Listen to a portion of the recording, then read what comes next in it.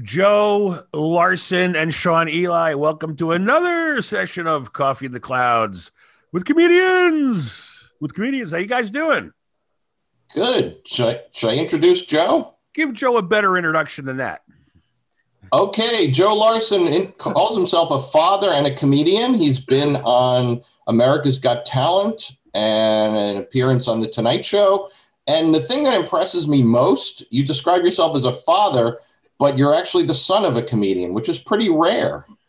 Yeah, not an accomplishment, but definitely rare. I had very little to do with that part of it.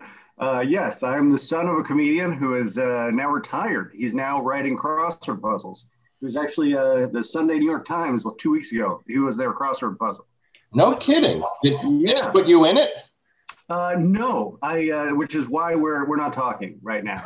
Yeah, it's really tense.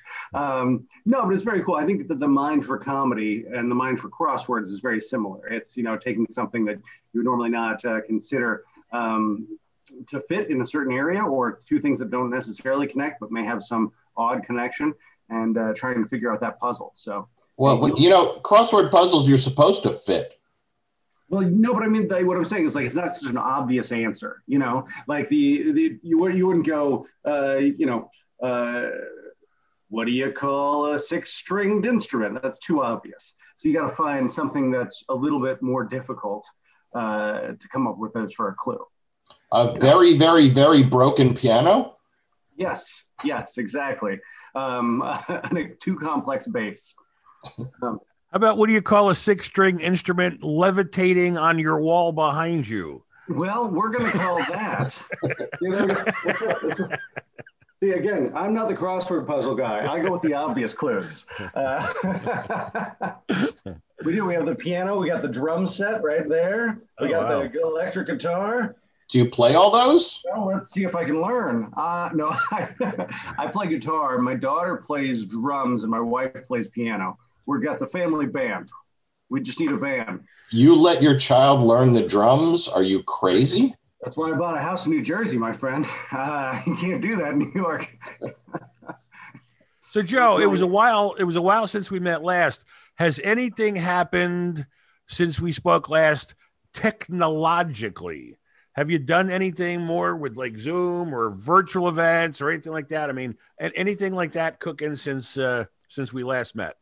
Well, I think that what I've noticed most is that people have gotten really comfortable with it. I have done a ton of birthday parties and corporate events and things like that. The one cool thing that I haven't done yet, but I'm excited about, is I'm doing Acme Comedy Company in Minneapolis, first weekend of December, and they sell tickets for live and for virtual. So you can attend the show anywhere in the world. So it'll be interesting to see what they pull for numbers and what they even charge. I'm not sure, but they've entered the new world and embraced it completely, which is very cool. Well, that's what we've been talking about here on a couple of the episodes, is a hybrid model where even when things open, like New York City comedy clubs or top clubs like Acme could do that, and you could increase your audience tremendously. Yeah, it'll be interesting to see how many people that whole audience are comfortable with it. Because like a Jim Gaffigan's not going to want to do it because that blows his load for the entire world in one night, and he can't charge a ticket price high enough. So I don't know if it's going to be a model that works for your really high-end comics, but for schmucks like you and me, we might be able to make a couple bucks, Well, are they giving you a higher pay because they're selling tickets online? So they're doing a door deal style. Well, that's good. Yeah. So whatever they're making, I'm making a cut of that. So it's a fair thing. They've also got a huge audience. They've been building an email list for 30 years. Even before email, they started. They were like, listen, just give us some information about you that you may be putting into any. What do you like to do on the weekends? Are you a golfer? Frisbee guy 23 at AOL. Well, they used to, before email, they would collect phone numbers so they could call people and try to get them to come back to shows. Yeah, how sad is that? Ours is the only industry where we just beg people to come see us. Hey, it works. Well, the one thing that these shows have been doing is they're getting a lot of exposure. And I think it might set the stage for when the world does go, quasi back to normal. so that when corporations or schools or colleges or, groups, associations or whatever go back to hiring, this has given us an opportunity to be, we're still front of mind, and we're still, we're relevant, so that's something.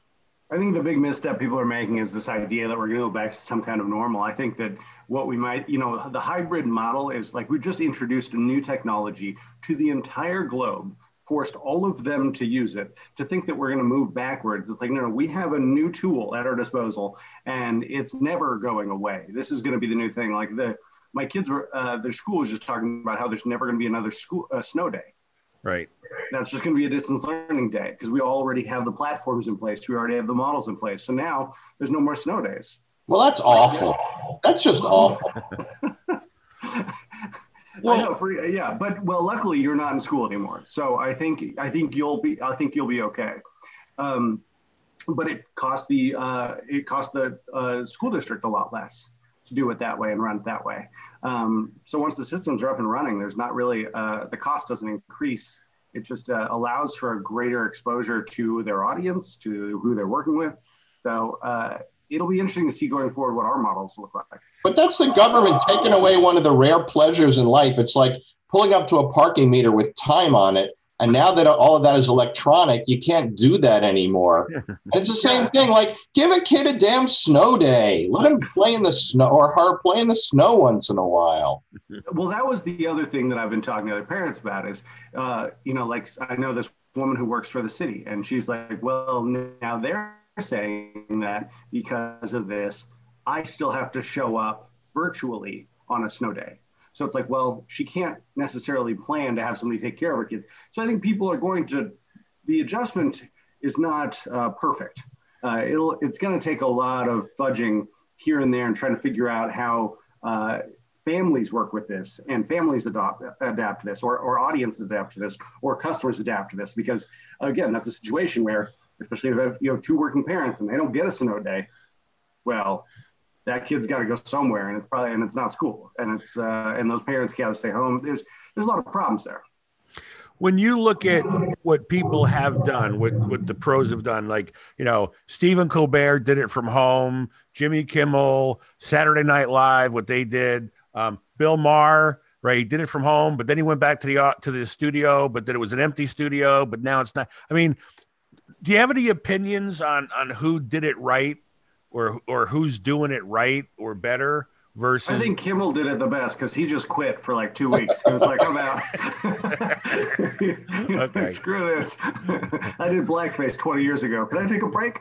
That's my snow day.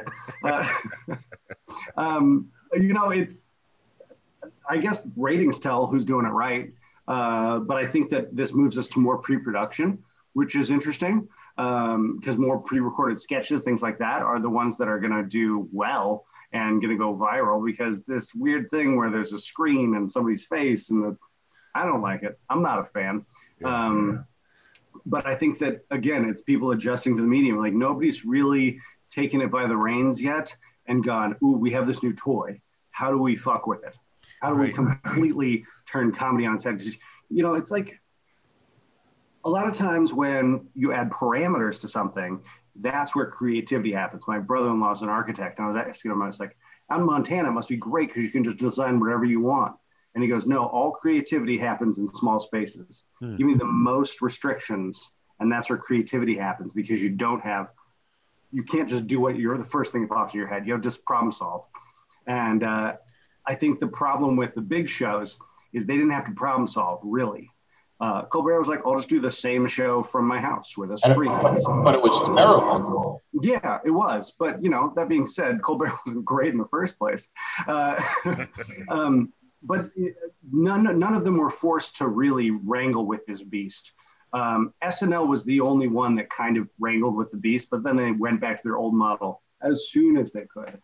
Well, actually, they went back to it before they could.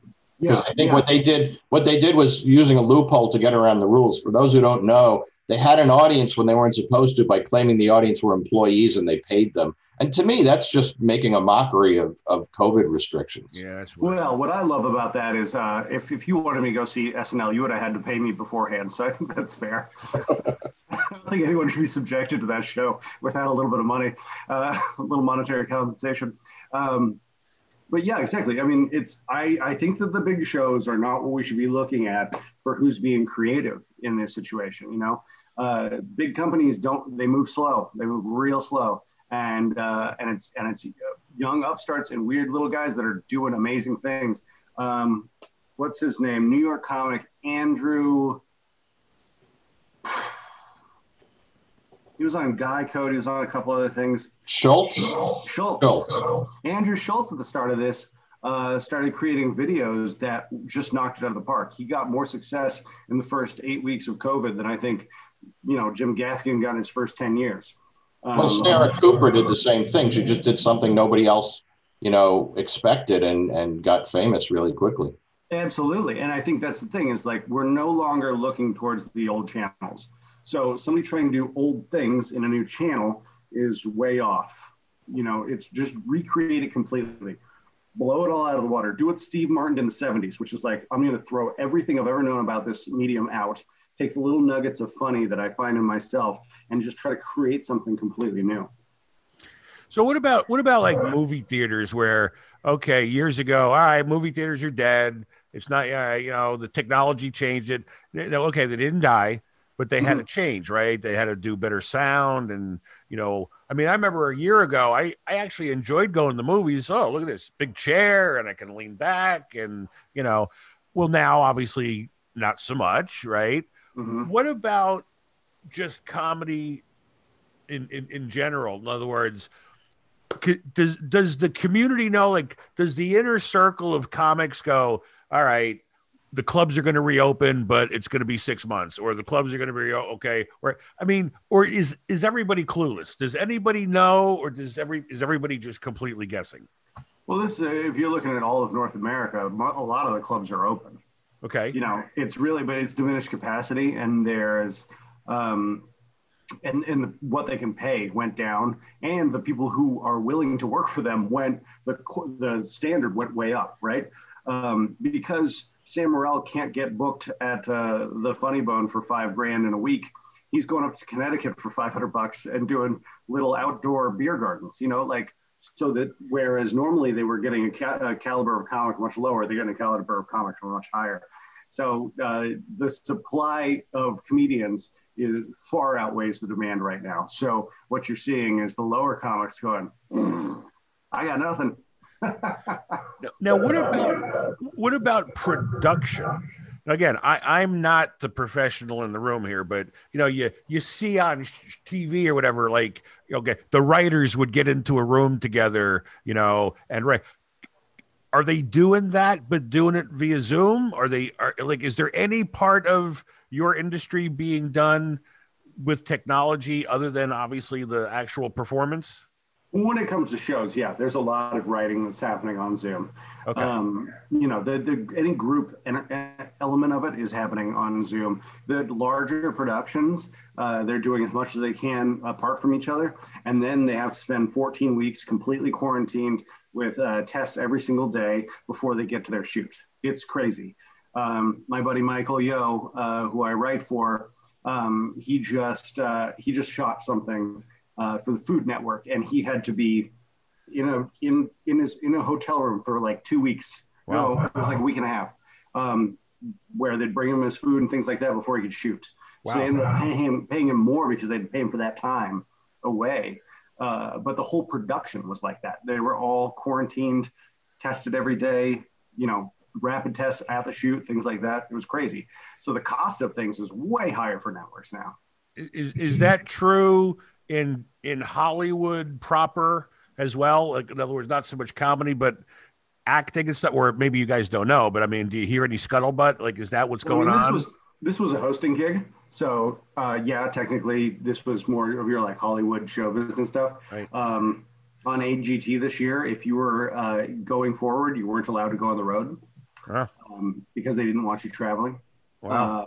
Things like that. So yeah, it's really, it's tied everyone into one place. which is very odd, and not allowed people to capitalize as much on the things that they put out earlier this year that they had hoped to tour on, specials and TV shows and things like that. So the capitalizing on that went in the toilet. So it's how do you keep reaching your audience and keep them excited about the thing that they saw a year ago so that maybe in a year you can go on the road? I have no idea. Yeah, I mean, I have a friend who's a director of a sitcom, and I spoke to him a couple of months ago, and he said, we're going to go back to work. We're going to be testing everybody 2 or 3 times a week. I forget which. And he said, as soon as somebody tests positive, we shut down for 2 weeks. And it was going to be impossible to shoot. But the alternative was not having a TV show. Wow. Oh, wow. Yeah, we did. We are completely unnecessary. Yeah, at the same time, we're pushing forward. Well, there's a couple of clubs in New York that are suing the city I think they're suing the state because they said, why can bowling alleys open but not comedy clubs? Well, because bowling alleys aren't fun. So everyone's naturally socially distanced. We did a Coffee in the Clouds with actors with Ken Olin and Peter Onorati from This Is Us. Yeah. Pretty famous show, right? And, we talked about different things, but I mean, it's like, I just don't know. I mean, I don't think anybody knows, like, what is the future of acting? What is the future of theater? What is the future of Hollywood? I mean, here's the thing. Acting and show business things have been around since the beginning of time. It's not going away. It's just changing. Yeah. But like Broadway it's so expensive to put on a Broadway show. They can't do it with half an audience. No. So that's going to have to wait. Yeah. But what I'm saying is like the art itself of acting, again, the old housing, the old mechanism that drove it forward is breaking apart. It's being destroyed. This is, if we were to lose all petroleum right now, we would really figure out how to fast track electric cars and things like that. But we're not getting rid of personal vehicles. It's not going to happen. Right. It's just the model that we're sitting in show business in is falling apart. We've lost the engine or the fuel to move this thing forward for thousands and thousands of years. So now it's just like, okay, now what's our fuel source? Now how do we generate income? Yeah, I think that might be one of the better analogies that I've heard in a while. Of like, yeah, okay, well, it's not going away. It's just got to be different. I think the harder part of this for the people in our industry is, you generate jokes based on life experiences, and if you're home, like, I mean, Joe's got a wife and family, but I'm home by myself. I don't have any life experiences to joke about. I don't want to just write COVID and Trump jokes. Shaun, if you want a wife and kids, you can come have mine. I'm tired of them. Well, Shaun, you've been doing some podcasts, right? You've been doing audio podcasts and you've been doing Zoom shows and stuff. I mean, excuse me, Shaun, right? Shaun, you just did one, right? So what do you see? I mean, is the tide going in? Is the tide going out? I mean, what are your thoughts on our situation right now? I think once things are over and, when there's a vaccine, everything will get back to normal. I figure mid next year we'll be pretty open because even if you got only half the country vaccinated, that cuts your risk down. So I think, but I'm not an epidemiologist. It's been a long time since I studied epidemiology, but I actually did I should tell this story. So I was interested in epidemiology in college. The only epidemiology class in the whole university was a graduate nursing class in epidemiology. But there was no prerequisite, so I signed up for it. I show up for the first class. It's like 14 nurses and me, 14 female nurses and me. And I go home and I tell my roommate who's pre-med, hey, I just signed up for an epidemiology class. It's me and 14 nurses. I go back to the next class. It's me, 14 nurses, and Bruce. Yeah, it's funny when you sign up for a class and it throws you for a loop. I remember in college, I signed up for sign language for my language course because I thought, wow, this has to be the easiest class to cheat in. Just so what do we got? Number 3, and it turns out she could hear. I was pissed. The teacher was not deaf. I was so upset. I was like, I got to learn shit now? This is terrible. So do you know sign language, or you didn't go far enough? No, I mean, I took one semester of it, and I was like, I'm done. This is well, we all have some sign. Yeah, the New York sign language. Yeah. We're New Yorkers. We know sign language. Yeah, exactly. Yeah. Very cool. So, Joe, if I remember correctly, weren't you also like you did writing and you did a couple other things too, right? I mean, I've written for some shows and done some other stuff, and I'm actually, it's kind of funny because I write for 3 different comedians. One of which I can talk about, Michael Yo. He's fine with me talking about it. And he's been on the road a bunch, so I've been out writing for him. Okay. Which has been, it's fun to write for another person because I think that a lot of times comedians get their jokes become precious, right? And they go, I created this thing, and then it's hard to put out a great deal of material and always tweaking it, trying to get it just perfect. But with him, I am just hucking stuff against the wall, and he's just throwing it all up there, and neither of us find it that precious because it's my jokes and his performance, and it can fail on both. And what level, if I could say, you're not going to name names, but the other 2 people you write for, are they like Gaffigan level comedians? Just the level before that. There's like small theaters and sold out weekends at clubs, like the big clubs, like sold out weekend at the Tempe Improv, which holds 750, that sort of thing.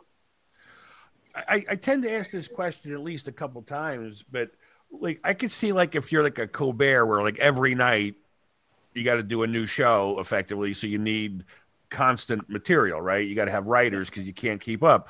But I mean, most of the time comics write their own stuff, right? I mean, it's your own material.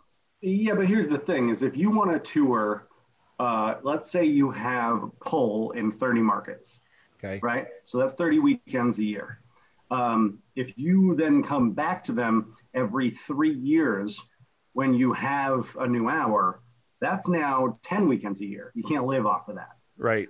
So to fast track the process, you bring in a couple people to open for you and throw you jokes and work on your set and write with you and bang on stuff. So it's more that if they want to, because here's the thing, like the two of the best comedians of all time could bang out an hour a year, and even them, it was like, like Carlin had a bunch of shit hours, and every time Louis put out an hour a year, it was like that is a good 25 minutes of material. And at most, So if you really want to be bang on all cylinders and you're not famous enough yet where people will see you just because you're you, you have your audience, you want to make your money, you got to go out, you got to give them the new hour. Well, I pointed out to this, people say, how long does it take to create material? And I say, well, it depends on who you are, because if you're Chris Rock, you're not making your own travel arrangements. You're not doing your own bookings. You're not doing your own laundry. Right? You're not vacuuming your own floor. You got a lot more time to write jokes than a regular touring comedian. He wasn't even banging his own wife. He outsourced that? Yeah, well, no, he was banging somebody else's wife. He was getting involved in that. Well, let's go back to the writing for a second. When you write a joke, then what happens? Does that joke get worked? Meaning like you get it from 20 words down to 15? Or, I mean, is it like an editorial process at that point? What happens after you quote unquote write the joke? So a lot of times what I'll do is I'll ask 1,000 questions and we'll go through life experiences and we will just riff on things, right? So me and Mike will go back and forth, and or he'll be like, I think this is kind of funny. I'm like, okay, great, that is funny. Here's how you have to word it. Change up this, change up that, change up this, and now let's narrow down to what is exactly what we're talking about. What is the needle in that haystack of all those words, right? What is just the premise of the joke, but the essence of the joke. So he has a joke about that we've been working on. Let's see here. About watching movies with his wife, right? And it's this big long joke, but the premise is that the women's idea of romance is terrifying. right?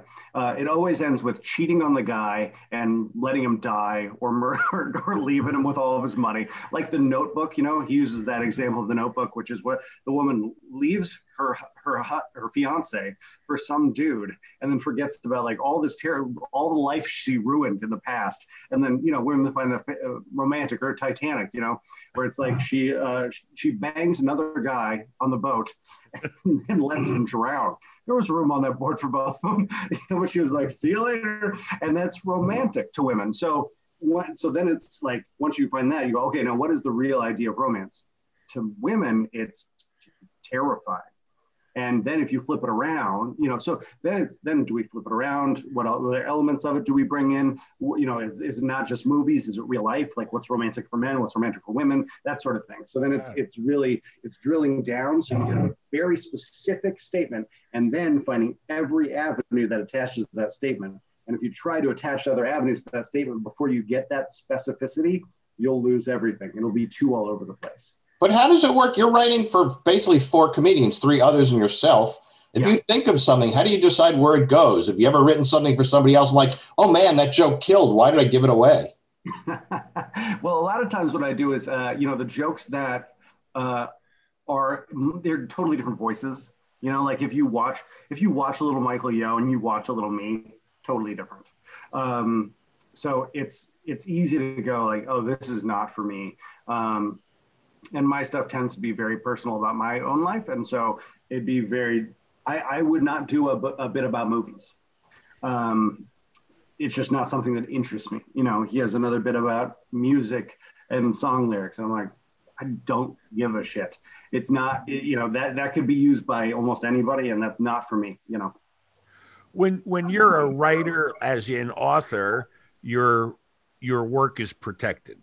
When you're a singer or a songwriter, your work is protected.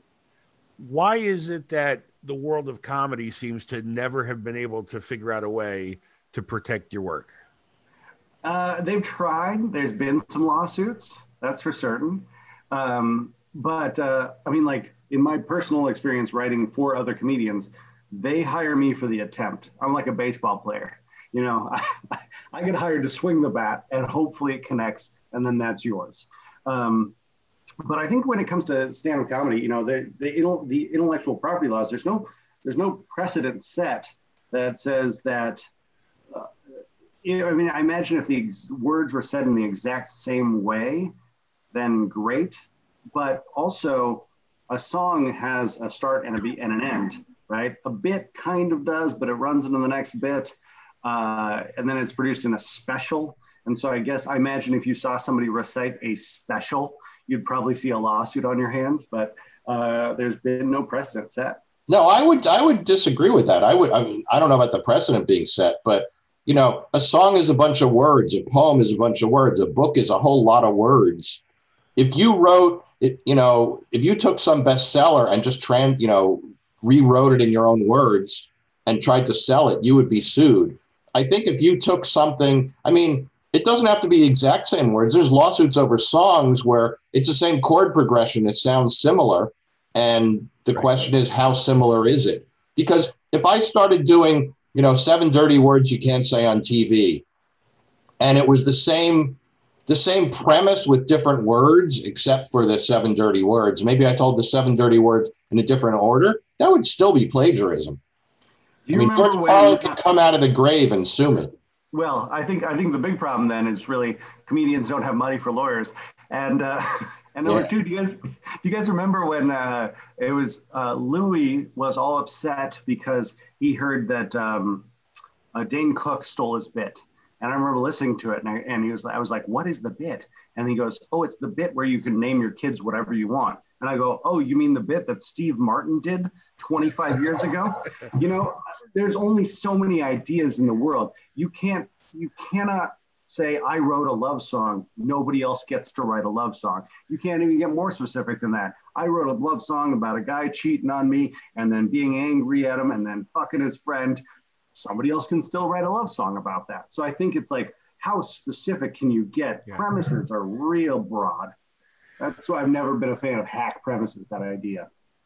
Well, do you know? I mean, here's a weird question. Like, do you know when you're stealing, or do you go, gee, like I think I had a dream about that joke, and It was it a dream that I dreamt? I mean, what? How does that work? I stole a joke once. I stole it on accident, and here's how it happened: was I went, "Wow, that joke is formed. It is ready, and it's perfect. How did I do that? I must be getting good." And then I was on stage, and Greg Warren comes up to me afterwards. He goes, "Hey, man," he goes, "I know you're not a hack because the rest of the 45 minutes was all original, but that's David Tell's joke." And the joke fit so perfectly. I didn't realize I had heard it on an album 10 years prior. And and the joke was, and it's a great joke, and it's David Tell's. Go listen to his stuff.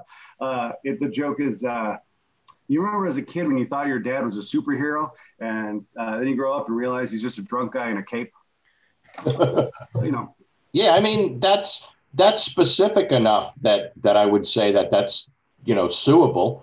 But I had a joke come to me. I think of a lot of stuff in my sleep when I wake up, and I had a dream a few years ago that there was this beautiful female comedian on stage telling this joke, and it was a really funny joke. And I woke up and I thought, I've got to find her, and then I realized she doesn't exist. I made her up. This was my unconscious dreaming, and then I thought, just like but then I thought that in your life. What? So just like most women in your life. Yeah, unfortunately. So, but then I woke up. When I woke up and thought of that, I thought, well, that joke is obviously something I thought of in my sleep. But part of me was thinking the same thing with you, discovering, I thought maybe this is somebody else's joke. So I was very hesitant to tell it on stage. I told her just at open mic nights, not in front of a paying audience, for like 6 months, until waiting for somebody to come up and say, like, that's David Tell's joke, or that's Joe Larson's joke, or whatever. And it never happened. And I'm like, oh, I guess I just wrote a joke in my sleep. I think I remember that joke. That's that one about your period, right? Great joke. But when that happens, is it like the internal, comedic universe says, you're an asshole, or is it like, yeah, we've all been there. It was hard to tell whether, it was yours or not. I mean, what really happens inside baseball, like when that happens? Well, I think that, like in my situation, again, it was like, I looked at your hour. I've looked at your body of work. This is not a common thing. I think you may have remembered something that isn't yours, whereas like